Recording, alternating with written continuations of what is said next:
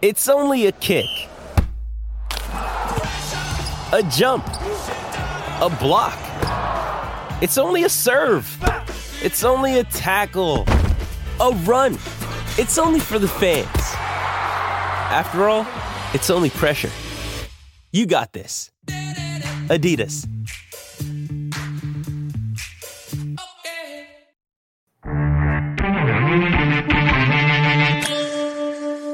Buckeyes Now on Sports Illustrated continues our coverage of the Ohio State Buckeyes with our grades for week one. Ohio State got away with a win, 45-31 over Minnesota, but it certainly was a far from perfect performance. There were some good things. There were some things that need cleaning up, and for that, we've got one of the best minds in college football here helping us out, Tom Zagorski, who has spent plenty of time in college coaching staffs, knows exactly what to look for. I'm going to prop you up, Coach. You know I'm going to do that. I appreciate it, Brendan. No, it's exciting to be here and obviously get a chance to watch one of the nation's best football teams at Ohio State and really get to watch the ins and outs of those guys and to see how well they're coached and to see all the different things that they do on a day-to-day basis to produce one of the best products in college football. Well, they certainly have an impressive group this year, a young team for sure. I thought the first half of that game featured a little bit more conservative play calls, trying to get your feet underneath you. The second half really opened it up. And you saw that this team certainly still has that home run power, high explosive, high octane offense. Why don't we just start maybe with your overarching thoughts of the game before we dive into specific grades? Yeah, I came away with it was a great win for the Buckeyes. I thought that Ryan Day had a young team prepared to go play on the road. These guys haven't played in front of anybody almost in 2 years. And then you have 7 new starters on defense. You have an offense that's still kind of finding itself. You got a Thayer Munford moving into guard, and people don't realize that up front. That's a big deal, moving from tackle to guard. Your sets are different. The way that you attack the game is different. You play a different game in between the guards than you do between the tackles. And I think that's really important. I thought him and Paris Johnson, who are both tackles by trade, was an interesting move. Really paid dividends for the Buckeyes on Thursday night. You look at a young quarterback in C.J. Stroud. And I wouldn't say that Ryan Day didn't have his shot calls in the first half. They tried to max protect. CJ just missed a couple of those throws. He's 19 years old. It's wet out there. But one of my, biggest takeaways from the game is that you get that opener as a Big Ten game instead of playing against East Popcorn State or Mickey Mouse Tech, like where you just know you're going to dominate, and to have a little adversity. Like as a coaching staff, you have to be excited about that. You come away with a win. You're nationally ranked. Everyone keeps talking about this Oregon game that's a week down the road. Minnesota's a good football team. PJ Fleck had a phenomenal game plan. They held the clock. They put big people in the game. I mean, they were a jumbo package probably over half the game with an extra offensive lineman at tight end. 42, their tight end, his name escapes me at the moment, is a big physical kid. They played Wisconsin light and played really, really well against those guys because that's the model that PJ and his staff did on Thursday night. They were going to play Wisconsin football. They were going to run the football. They were going to put limited options on Tanner Morgan. And the defense, for the most part, was able to hold up. And like I said, I think in the article as I talk, is that you take that one big runaway on 4th and 1 on their own 30-yard line. It's a completely different football game. It's a completely different football game. They busted on that duo play. It came right off the C-gap. They were able to hit it with, they had 7 offensive linemen plus the aforementioned 42 kid. That's some big physical football. The Buckeyes have been out there for a while. You're asking a young safety or corner to come in and make the fit on that run.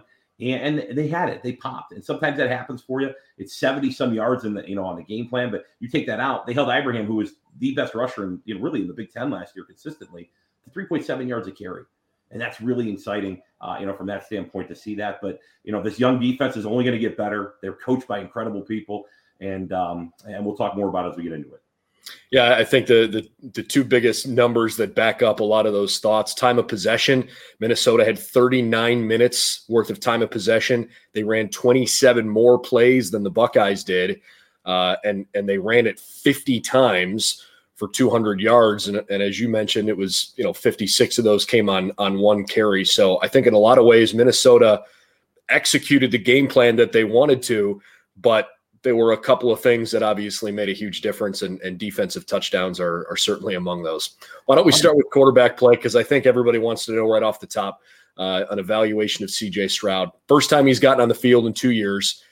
There were some nerves perhaps early on. I think he was maybe his accuracy, his windows a little too big. But as the game settled in, I thought he settled in. How'd you see it? From a mental standpoint, when you watch a young quarterback, the first thing you want to see is he mentally prepared. And kudos to the Ohio State staff. They had him ready to play that game. You watch him mentally through his progression.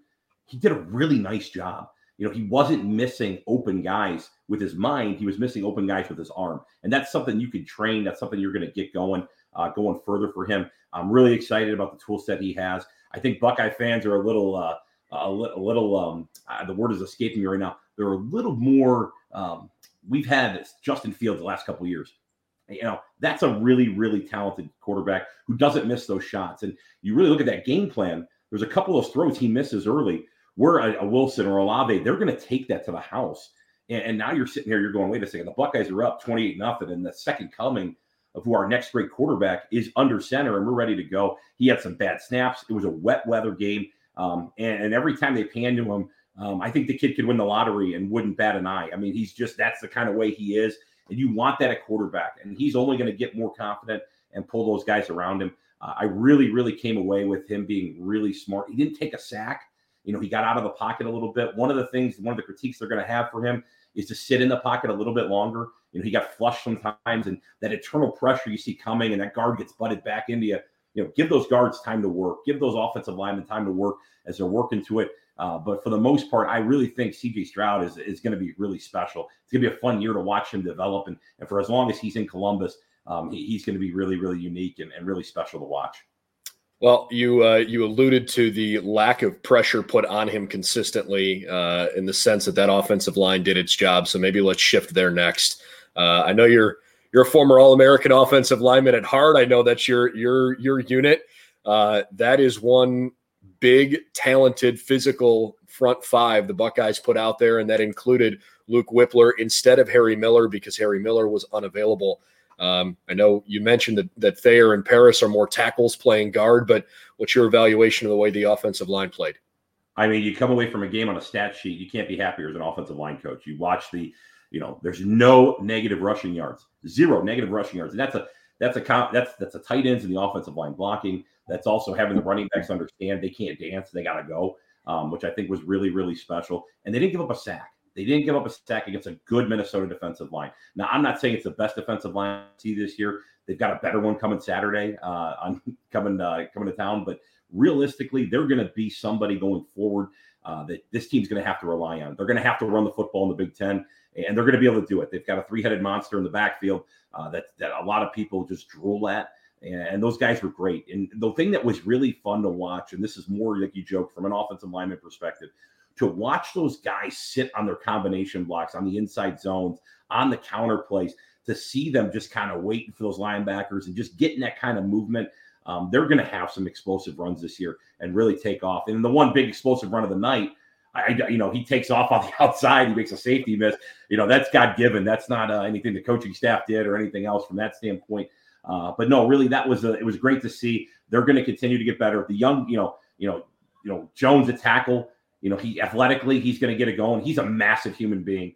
And there's going to be some speed rushers he's going to have trouble with, but they'll have ways to chip and nudge for him to help him out when they go see those types of teams. But this will be one of the better offensive lines we've seen in Columbus, at least in the last 15 years.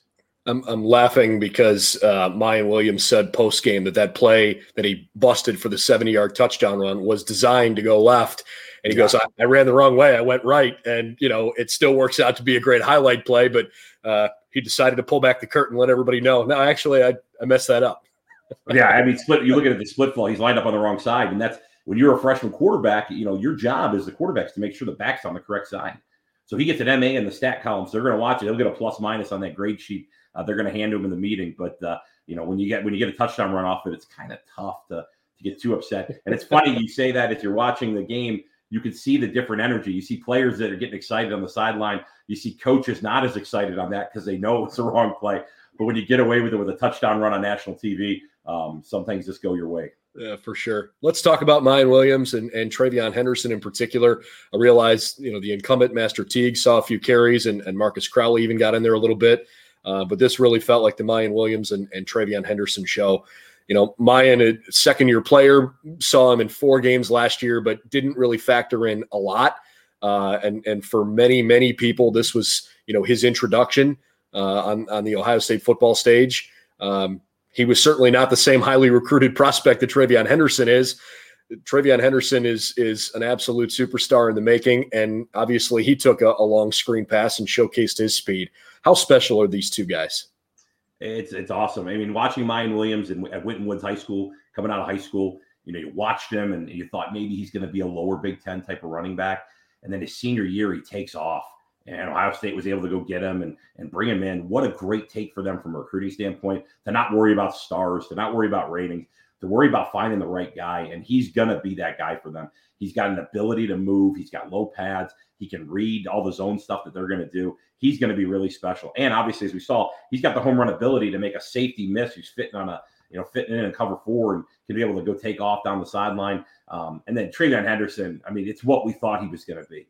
It was almost like they're holding him back. It's a wet game. It's national TV. It's like, all right, how do we get him a touch? Let's get him this screen. And Minnesota was all out of sorts. I mean, having nobody cover the back, and you're just going to ask him to go take off. And then, being able to get him behind the blocking of the guys on the perimeter, he takes off. Those are two enormous home run hits. And it gets you excited. Last time you saw a freshman have big runs like that, I mean, you look back to a Maurice Clarett type, and Mo Clarett is way different than those two are, personality and physicality and the way that he was built. But, you got to remember, he was doing that against, not against a Minnesota team on national TV in his opening game. I mean, these guys were doing something really special. And then Master Teague, I had the pleasure of watching Master Teague play live actually in high school. And I was there to see a tight end play down at Little Blackman High School in Murfreesboro. It was a great night of football. And you saw something different in that kid, his physicality. He's going to be the guy they can go to in short yardage situations when they need the ball carried to run the game out. He's mature. He's going to help those guys in that room. He just doesn't have the God-given ability that those other two guys have. And that's not a knock on him. Any other school in America would kill to have Master T. We're excited he's here. He's going to coat the rock for them. But there's some runs that he had that you could see that if a Henderson or Williams takes that run, it's another 10 to 15 yards in the explosive run category. And we're talking about how these guys are the future of Ohio State running backs. We've talked a little offensive line and now a little running back. I think maybe we could tie the two together for a moment because Ohio State hit a couple of big play action plays. Your thoughts on the way the running backs and offensive line handled those situations? Awesome. I mean, they did a great job in the protection. One of the things you notice about Ohio State, and they've done this in the Ryan Day era, and Ryan Day does a really great job of recognizing, I've got incredible receivers on the outside. I can let those guys go work. They're going to have 6, 7, 8 guys in the protection. And what it does for defense is it makes you decide, do you rush the passer and try to get there by adding extra people into the fit, and then go play one-on-one with Olave or, with these guys that we have on the perimeter. Hey, you're going to be really, really excited to see what we're going to do going forward as the Ohio State team. I think that the other person that we miss in this is sometimes the tight ends in the protection.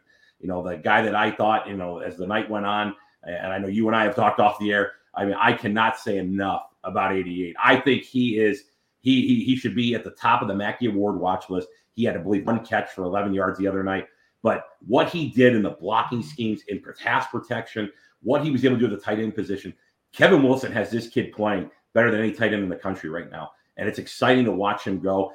He's going to catch some touchdowns here and there, but that's not where we're going to get to know this guy. It's him getting up vertical on split flow blocks. It's him being able to run down the field. I mean, he sprung 2 touchdown blocks on effort alone. And you look at that and you think about where they're at in that room. It was exciting. I know we're transitioning. You go to play action, but that tight end room, having him and a young Cade Stover, in that room, it gives you the ability to be able to get into 12 personnel and really set up the ability to have extra gaps in the run game, which Ryan Day loves to have in his play calling, and also affords him the ability to have 7 guys in the protection, get the backs out in protection now. Now you're getting 3 guys out. You've got 2 of our freak show wide receivers, whoever they may be. You go 6 deep on that, and it's like you've got guys that can go take off. You're going to have the back end out of the backfield. I know you and I talked, and we said that the score, the offense, how about this offense? When CJ Stroud matures to the point where he starts hitting, he's going to have a night where he just kind of goes off, and we're going to look back and go, holy smokes, look at the tools we have on offense here down in Columbus. I think it's probably hard for fans to appreciate just how good Jeremy Ruckert is unless you are watching with such a locked-in, watchful eye, because he's never going to jump off a stat page at you. The box score is never going to tell his full effort. But man, especially on the two big touchdown plays, one to Olave and the other one, I believe, was Trayvon's screen pass. I mean, it's amazing how he doesn't try to just block wherever he was pre-positioned at the start of the play. He's looking for something down the field to try to spring plays. And to your point, it's kind of hard to coach effort. You either want it or you don't. And this guy is unbelievable in that. And it's relentless. It's relentless. And I've been around coaches that are like that, where during practice, you're running after these guys and they relentless. And he was not like that probably when he got here, playing in the state of New York. That's not the best high school football in America. But what he has done is he's developed, he's bought in, and he's being coached by one of the best in the country. Kevin Wilson, I think, is the unsung hero of this offensive staff and really the staff at Ohio State. I mean, you talk about the experience he's had and the places he's been. He is a great football coach, and those guys are lucky. He's only going to make Cade Stover better as well as that room grows, and it's exciting to watch him. I think as the team goes, and I'd be shocked that if I wasn't in the meetings, but I'd be shocked if they weren't watching him and showing his effort clips to everybody else. And I'm using the remote, but being able to do that, I think it'll be interesting to see and watch him play. If he can consistently play at that level going forward as the year goes on, no matter who they're playing, if they're playing the Tulsa Golden Hurricanes, or if they're playing the Alabama Crimson Tide, or everyone in between, it's going to be really interesting to see how good of a football player he can be and how that picks up the level of other guys. You're blocking and you're downfield, and the wide receivers do a phenomenal job of blocking, but they see this guy just flashing by them. And we've all been there to play that game. There's that guy that flashes by you. It picks you up, and he's going to continue to pick up the rest of the guys on that offense. It's exciting to see. I know we've talked about Chris Olave and Garrett Wilson a little bit on the surface level. Jackson Smith and Jigba plays in the slot. Those three guys played basically every offensive play with a wide receiver out there until the last couple minutes, when Ohio State essentially decided they were going to run out the clock. And, Marvin Harrison Jr. and Julian Fleming, I think, got maybe 2 snaps on the outside, and that was about it. So in terms of grades for the wide receivers, I'm sure it's hard to say that they played poorly. Olave comes up with 2 touchdown catches. Garrett Wilson makes an absolute fool out of the safety on his post play. But for a group that has such high expectations because they have such a high ceiling, through that lens, how would you grade their work this week? I gave them I believe a B+ on paper. And the reason I said that was you couldn't knock the group. You couldn't knock them for not trying. They were open when they needed to be open. The one interception, it was a great read by CJ. He just missed the throw. And, if he gets that to Olave, and you've watched what he does. He catches a bubble in the backfield and takes it for 12 yards. I mean, there's little things that he does that other people can't do. He is special, and it's exciting that he stayed here through his senior year. He's going to pay dividends. He's going to go down in history as one of the best receivers ever to play here at Ohio State. And, Garrett Wilson, I think, as he continues to watch and continues to grow to that standpoint as well. And then those young guys get to see how it's done.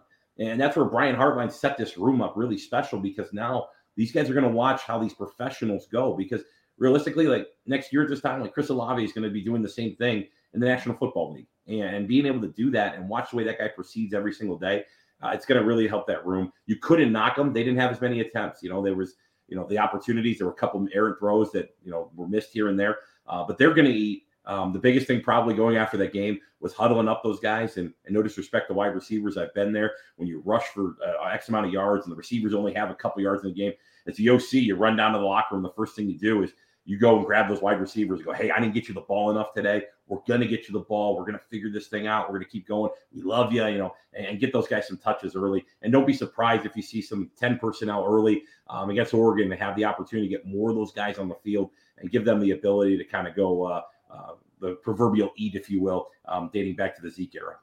The Buckeyes did a really good job balancing the run and the pass on the stat sheet, because they hit so many big time plays for sure. But you could tell they were keen on trying to establish the run here early in the game. And then in the second half, they gave CJ Stroud a little more chances to open it up.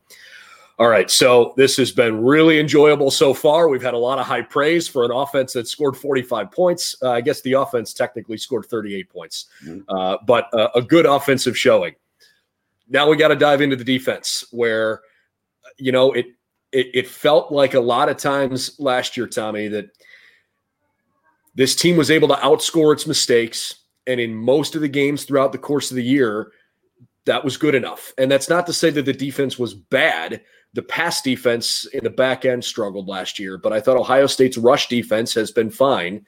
Obviously, an entirely new-looking linebacking core, 7 new starters on defense, a ton of rotation throughout the course of the game, but it's really hard to ignore what you saw against Alabama in January and what you saw on Thursday night against Minnesota and feel like there's been a ton of progress because there were still some frustrating moments. So let's try to dissect good things and bad things and where we want to see Ohio State grow. Let's start on that front line with the defensive line.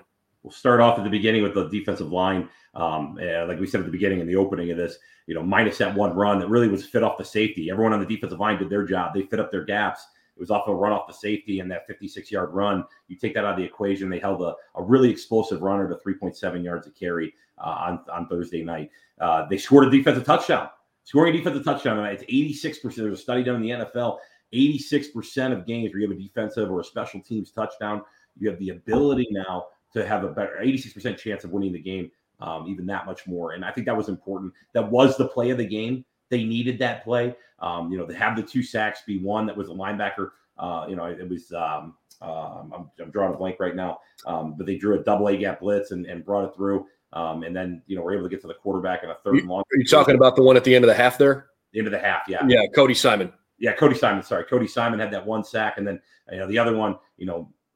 We've heard about Harrison, the local product out of Old Tangy Orange. He's done a phenomenal job of really putting his body together, and he looks different. I saw him over the summer working camps down there this summer, and he just looks like a different person than he did. But he's not Chase Young. He's not Joey Bosa. He's not Nick Bosa. We don't have that guy yet, and until that guy comes, this defensive line is going to have to play hard together. I think you're going to see a lot more of stunting and angling to try to get those guys to get a little bit more pressure. Now, that being said, Minnesota's offensive line is a good offensive line. They're big physical people. They don't drop back very long to try to get the ball out. They're going to throw RPOs with Tanner Morgan. They're going to do that. They're going to be a little bit more aggressive this weekend with a quarterback running and with Oregon, what they can do. I think that they're going to have their hands, full, but I also think that they're going to be probably the best part of this defense going forward with what they have. Jack Sawyer, I was excited to see him finally play. He missed his senior year, electing to sit out because of the COVID protocol. Really didn't do much on the stat sheet or physically. It's a new game for him. He's not rushing off the edge against Canal Winchester anymore. He's going in the Big Ten. So he'll learn as he's going, but he's going to continue to do a really nice job. And he's another guy that as they continue to mature, he's going to jump off the charts. It's going to be exciting to see these guys from that standpoint. If anything, you walk away from the game and you're the defensive coordinator, that was the highlight of your group. Was that just that defensive line? They played a big physical game where they were out on the field for 38 plus minutes. It's a tough game to play that way, and they're being weighed on by big human beings. I mean, you're talking the one tackle's 400 pounds for Minnesota. I mean, these are large human beings. Some of the largest people God's ever put on this earth happened to play offensive line for Minnesota on Thursday night. I think one of the things Buckeye fans in the 24 hours and certain 24 hours after the game and certainly during the game probably had some gripes with or were noticing, at least somewhat concerned about. There was probably more defensive rotation than I can remember seeing in a little while, and I know through message boards and on social media those comments were shared by others. Specifically on the defensive line, when you're trying to put together a game plan, obviously you trust the talent in your room. If you put a guy on the plane, to take a trip, you're putting him on there because you expect that he's able to contribute and go. Do you think that the number of bodies that we saw on Thursday night rotating in and out from a coaching philosophical standpoint, is that something that you try to do on the defensive line when you're playing against a big offensive line that you try to have fresh legs against? Is that maybe part of the reason why they did that? Yeah, when you go play against a big offensive line like that, you become an AAU basketball coach. You roll with a bunch of all-stars. You're trying to figure out what mixture is going to work out. And maybe the 7th or 8th guy on the bench is going to have a hot night. And he's going to have a way of getting there and be able to find it. And it kind of makes everyone else play better. And that's the beauty of the defensive line is always they're going to rotate. They're going to move guys in and out. They're going to have that flexibility, especially with the depth that Ohio State has. They're going to do a lot more of that this year. Now, once you have, like I said, a Chase Young or one of the Bosas or somebody that's just a mainstay that you're like, we can't take this guy out of the game. you're going to keep him in. And right now, there's not that guy that's just that blue blood that's going to, overtake the game. They're looking to find that guy, trying to discover him. And I think it was a great experience for those guys to get experience for those guys. I mean, a lot of those guys played, and that's what you're looking for. And I think more so or not, Buckeye fans might have been looking for a negative because there wasn't the big sack. There wasn't the big TFL and the big, flex over a guy afterwards. But that group played a solid game up front and rotating those guys through. They're going to be good up front this year. And it wasn't what the dominant factor was. Minnesota's not what Minnesota's been. And we're going to see that this year in the Big Ten. Minnesota's going to have games where they go beat somebody and eyes are going to go up. They're going to lose games where people's eyes are going to go up. But Minnesota had a great game plan, and they wanted to control the clock. They wanted to have big physical people on those defensive linemen, making them rotate. Because what happens is, imagine if you just go into a game and somebody continuously punches you in the face for 10, 15 minutes straight. You're getting punched in the face, punch in the face, punch in the face. Eventually, you do need to stop getting punched in the face. And that's really what happened. And it wasn't, the guys didn't fall down. They didn't give up a ton.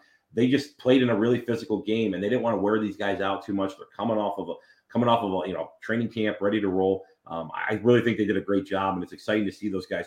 I think those message boards are going to flip when those guys are rotating, and now you're seeing 6 or 7 guys on the stat sheet with sacks, and now all of a sudden you come back and you go, Coach Johnson is the GOAT again. And I think that's where people are going to be going at it, from that standpoint. But there's no reason to be concerned at this point.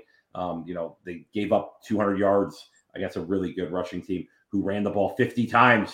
Brendan, 50 times they tried to run the football. They knew what they were. They sat there in that meeting. And Mike Sanford Jr., as he was getting that game plan together, he sat there. And I'm sure PJ Fleck ran in, had an oar on his shoulder and said, hey, make sure that we control the clock. And he's like, okay. So we're not going to have a lot of drop back passes. We're not going to have a lot of those different things. And they gave themselves a chance to compete with a team that was superior to them. The one thing that you could notice from the game was that Minnesota was bigger than Ohio State up front. They had massive human beings. And I joked in the opening as a Wisconsin Light. That's what they are. And they're a big physical team. They're not as athletic. They can't go one-on-one. Harrison beats 2 guys on that strip sack when they finally let Tanner Morgan drop back and try to throw something. That's where, you're going to see him kind of flash. And when teams that open up things a little bit more, he's going to be the guy, the bell cow for the Buckeyes going forward. So, some discussion here about getting to the quarterback and we're going to transition to the linebackers, but the idea of the rush defense or pass rush in general, last year certainly wasn't a problem creating pressure. The problem was finishing and getting sacks, which I think maybe eats at you as a defensive lineman a little bit because you're so close so often, but not quite getting it, with a tackle for loss or a sack, at least compared to the really high bar we've seen with Buckeye, rushmen over the last few years. But I think maybe the unsung play of the game, the highlight of the game that, was a real difference maker that not enough people are talking about is that Cody Simon sack. Because if Minnesota doesn't take that sack, they're fairly deep in Ohio State territory. They're on the move. There's a chance they could at least put 3 more points on the board. Instead, Cody Simon comes up with a fantastic play on that delayed blitz, and Minnesota says, okay, well, we'll take the lead in the locker room. But that felt like a small punctuation mark that Ohio State knew, hey, we got half an hour left to play, down 4 points. There's no reason to panic. And I thought Cody made a great play. Your general thoughts on the linebacking core and the way they performed on Thursday? Yeah, the blitz by Cody Simon was outstanding. To be able to pause and still be able to get there like that, it shows you the athleticism that he has, the athleticism that there really is in that linebacker room. That's going to end up manifesting in better play as they go forward. It's guys finding their way and learning how to tackle in space. The NCAA this past year took full pads away from a lot of practices. So the way that you tackle isn't the way you've tackled in the past. And I think you're seeing that with a lot of teams this weekend. You're going to see teams that can't tackle. And that's always a concern coming out of the gate. Are there's teams that can tackle and teams that can't tackle? We can tackle as many rugby circles as we want to, and the different materials that we all buy as coaches, looking at those different things. But at the end of the day, you have to tackle. And if you don't tackle, you're not going to get better at it. It's whatever it is that you do, whatever that craft is, you're going to have to do more of it. And I'm sure the first day they put pads on this upcoming week, they're going to tackle and they're going to take advantage of the extra day to prep. on Oregon being a Thursday game leading into a Saturday game. And I really think that you're going to see a better version of those guys tackling as they go forward. It's the first time they've played live football to go tackle guys.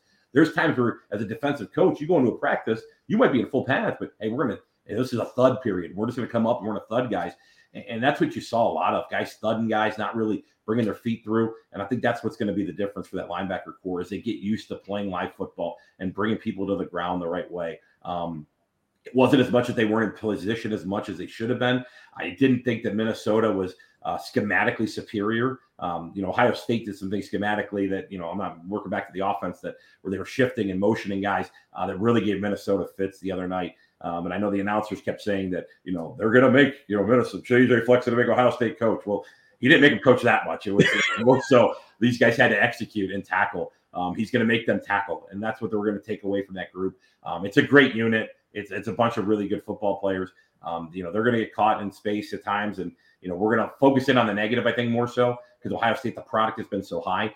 It's just more so you don't want that letdown going forward with that. And, looking at those linebackers, like I said, Simon on that delayed blitz was exciting because he sits there, he waits, back stays in. Okay, I'm going to green dog it. I'm coming in. They're going the double A gap. He was able to pause. You see the O lineman look away because O lineman, what they're looking at is they're going to look at that linebacker. And even Simon even turns his shoulder a second. And a lot of guys are taught when that shoulder turns, all right, now I can go work on that down lineman or whoever's coming off the edge.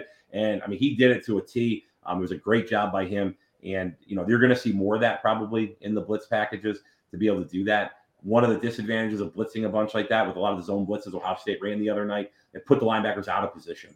And when you're running gap scheme runs like Minnesota was majority of the night, you're going to get guys playing out of gaps and they're going to be able to crease things.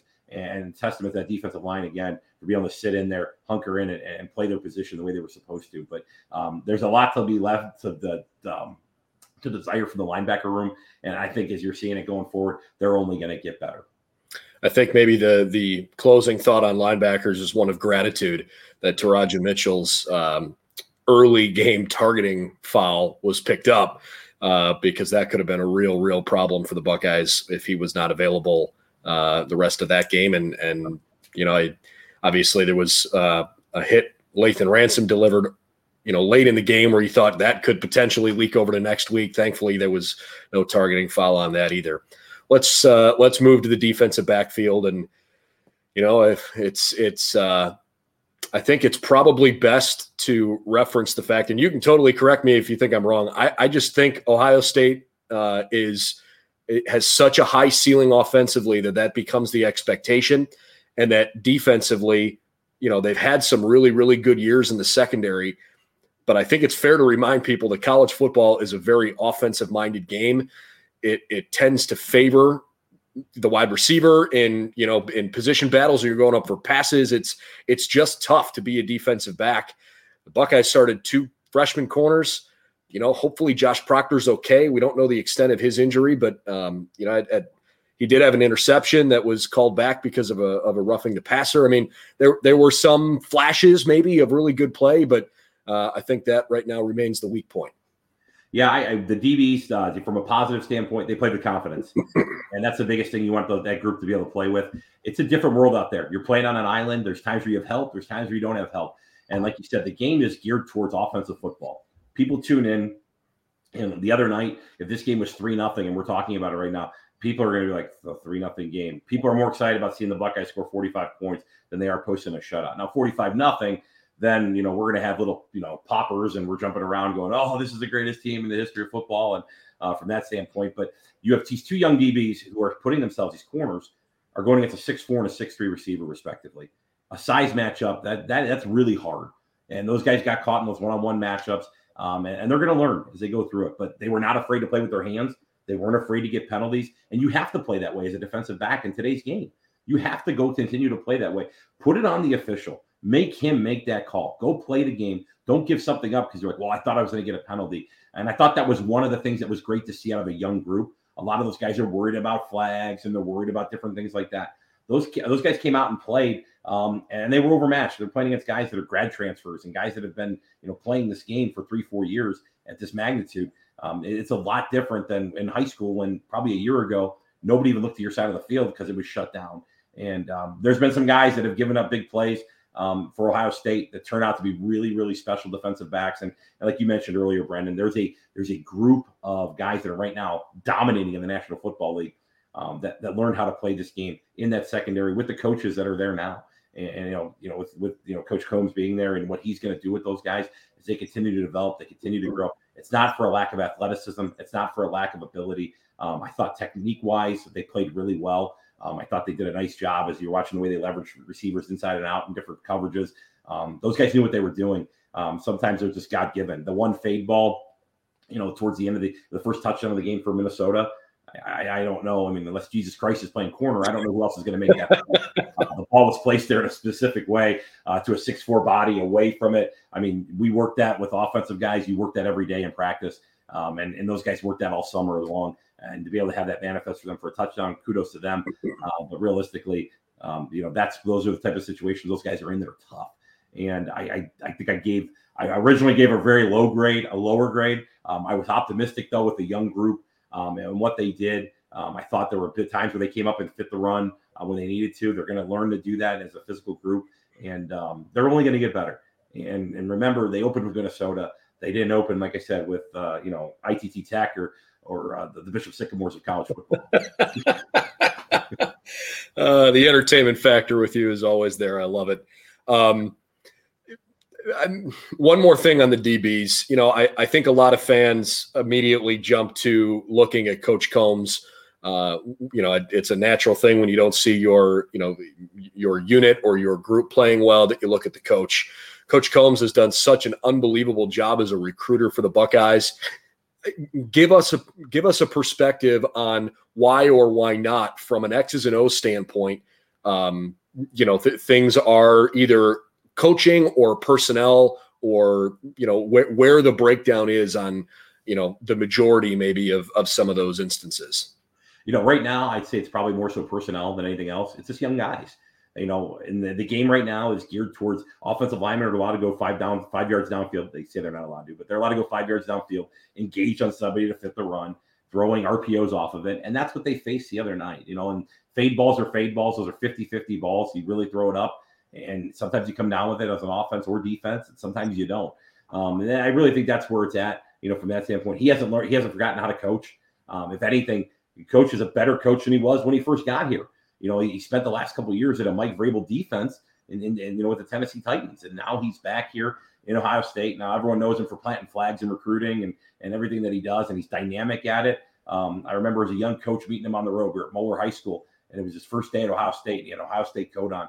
And he goes, "How about this? I was coaching at Coleraine High School. I'm Ohio State now." I mean, it's an exceptional deal. And I think he's a way better coach now than he was then. And I think sometimes in circles, Coach Coombs, he was looked at more as just a recruiter. But no, he's going to do a great job with those guys. They're going to mature. They're going to grow. They're going to make plays. But it also comes back to, on those fade balls, can you get pressure quickly? And he's trying to figure out a way to do that, find that magical elixir. They were rotating guys the other night. Like I said, 7 new starters, national television against a seasoned offense at Minnesota with a bunch of guys coming back who really were planning on imposing their will on them all night long. And I think that secondary is only going to get better going forward with that. You're going to see them mix up coverages, and probably not as much man as they ran the other night, giving them the ability to sit more in zone and really let those guys kind of read and go with it. And then when they play lesser opponents, they're going to be able to go play. They're going to be able to go play man and what those guys are accustomed to doing, and they're going to go play football. And that's what they recruited those guys to do. I mean, these aren't bad corners. These are 5-star, 4-star, some of the best in the world that are coming to play here. And 2-3 years down the road, we're going to look back at these guys and go, "Oh wow, he's like a Denzel Ward. He's like this guy," and so on, so forth. So you remember, as a Buckeye fan, watching Denzel Ward out of Nordonia High School early, no one thought, they were like, "I can't believe they took this guy," and people were upset because he was getting picked on. They're going to pick on somebody. You have to, as an offense, and kind of figure it out from that standpoint. But I think coverage-wise, they're going to do a better job of continuing to help those guys zone match stuff that they're accustomed to doing, and they're going to put more on those guys as they keep going. I think we've done a good job of sort of taking the temperature of where the team is at and how they performed in week 1. Obviously, winning was the only goal, the only expectation, and the Buckeyes have a chance to rack up a second straight against Oregon. Let's wrap up with one thing that's less position focused and maybe more full team focused. Give me a sense of what you thought about, discipline in general, and not just, committing a bad penalty, but, in general, the level of IQ of knowing where you're supposed to be and doing your job, because that's what this play requires. Yeah, we'll start with an offensive standpoint. I thought the Buckeyes did a great job of mixing around with different shifts and motions. One of the things that probably fans at home weren't looking at, they started in some unbalanced sets and then shifted to a non-unbalanced set. So you're going from a non-traditional set to a traditional set with the motion, man. You're making guys shuffle papers. You're not letting those guys set at the urinal on defense. So it makes it a little difficult from that standpoint. But I thought they did a good job of being able to do that. They were in a variety of different, sets and 12 personnel and 11 personnel, and being able to give them the flexibility to do that. It was a great game plan. The players lined up accordingly. I believe there was only one holding penalty, if I'm correct on that. And it was my Superman of the game. He got caught out on the perimeter. And that what happens is that's a sideline call. That's a coach yelling at an official for 3 quarters, and he keeps going, he's been holding. Finally, okay, they throw the flag. And then really that's where that kind of came into play, from that standpoint. But I thought offensively there was a lot of discipline. The 2 snap errors, were a little low, but also as CJ grows, he'd be able to grab those as well. You got a guy starting his first start at center, very wet environment. I'm sure they're going to have that corrected. That'll be something that they're going to magnify. And that young man at center is going to hear that all week long, to a point where he's going to be like, all right, I get it. Like he's going to stay after, he's going to snap. He's going to dip the ball in water, in a bucket of water, and he's going to go out there snapping with it. He's going to grab CJ and say, hey, can we get extra snaps and go from that standpoint. Defensively, the penalty on the quarterback's inexcusable. This isn't a new rule. This isn't something that you don't know. Like, you are at practice every single day. You're not allowed to touch the quarterback. I mean, you watch it, any sport, any level of football. If we go watch Pee Wee football down the street at, say, Brendan's, or we're watching, the Cleveland Browns or the Cincinnati Bengals, you're going to hear at practice, stay away from the quarterback, and everywhere in between. Better than that. To put your hands up when the quarterback's coming through and to follow through this way, they're taught that way not to do that. They're not going to see that happen. You shouldn't see it happen a lot, especially when there's an interception. There's nothing that's more, devastating to a defense. You get that effort. You get that crucial takeaway that you talk about, that you're hungry about, that you're going to run to the sideline and put a crown on, or a belt, or a garbage, whatever it is that you're to celebrate it. And you go have that taken away by just a swat of the hand of the quarterback. It wasn't a huge hit on Tanner Morgan, but it was a dumb hit. And when that happens, you get really upset to see that, because takeaways are precious. The football is precious. I worked with a coach that always said the ball is everything, and I couldn't agree more with him. That's important, and having the ability to be able to, capitalize on those moments and not have it taken away. That interception comes back, Brendan. We're talking about a game that maybe the Buckeyes put up 50. You're talking about a different thing where hey, the defense, we come away from this game. Well, the defense caused 2 turnovers. One was a touchdown. One set up another Chris Olave shot in the red zone quickly. And you're looking at this 2 bang scores that the Buckeyes were able to generate off of the defensive play, and it probably puts a better taste in your mouth defensively. From a special team standpoint, which I know we didn't talk about, it was great. It was encouraging to see great field goal kicking, to see that being able to execute at different times. And then obviously, with the units, the 4 running units, I thought they did a nice job giving up no explosive plays and really generating those hidden yards for the Buckeyes. That was great analysis, but I feel like we're just going to look past the fact that I think you just canonized me. I feel sanctified. I heard of St. Brendan. I never read somewhere else, but I'm stuck on that. Yes. You're ready to go. The local CYO in Columbus will be excited. They got the shout out for it. Oh, I love it. This has been so much fun. Really appreciate your thoughtful insight and breaking down what was, at the end of the day, a 2-touchdown win. And the Buckeyes were favored by 2 scores. The offense has that capability, and the expectation is that, they're going to scare a 40-point mark or exceed it most weeks. We'll see if the defense can continue to improve, but a good start in week 1 for Ohio State. Coach, thanks for your time, and we'll look forward to doing this again here with you shortly. Brendan, I appreciate it, and go Bucks.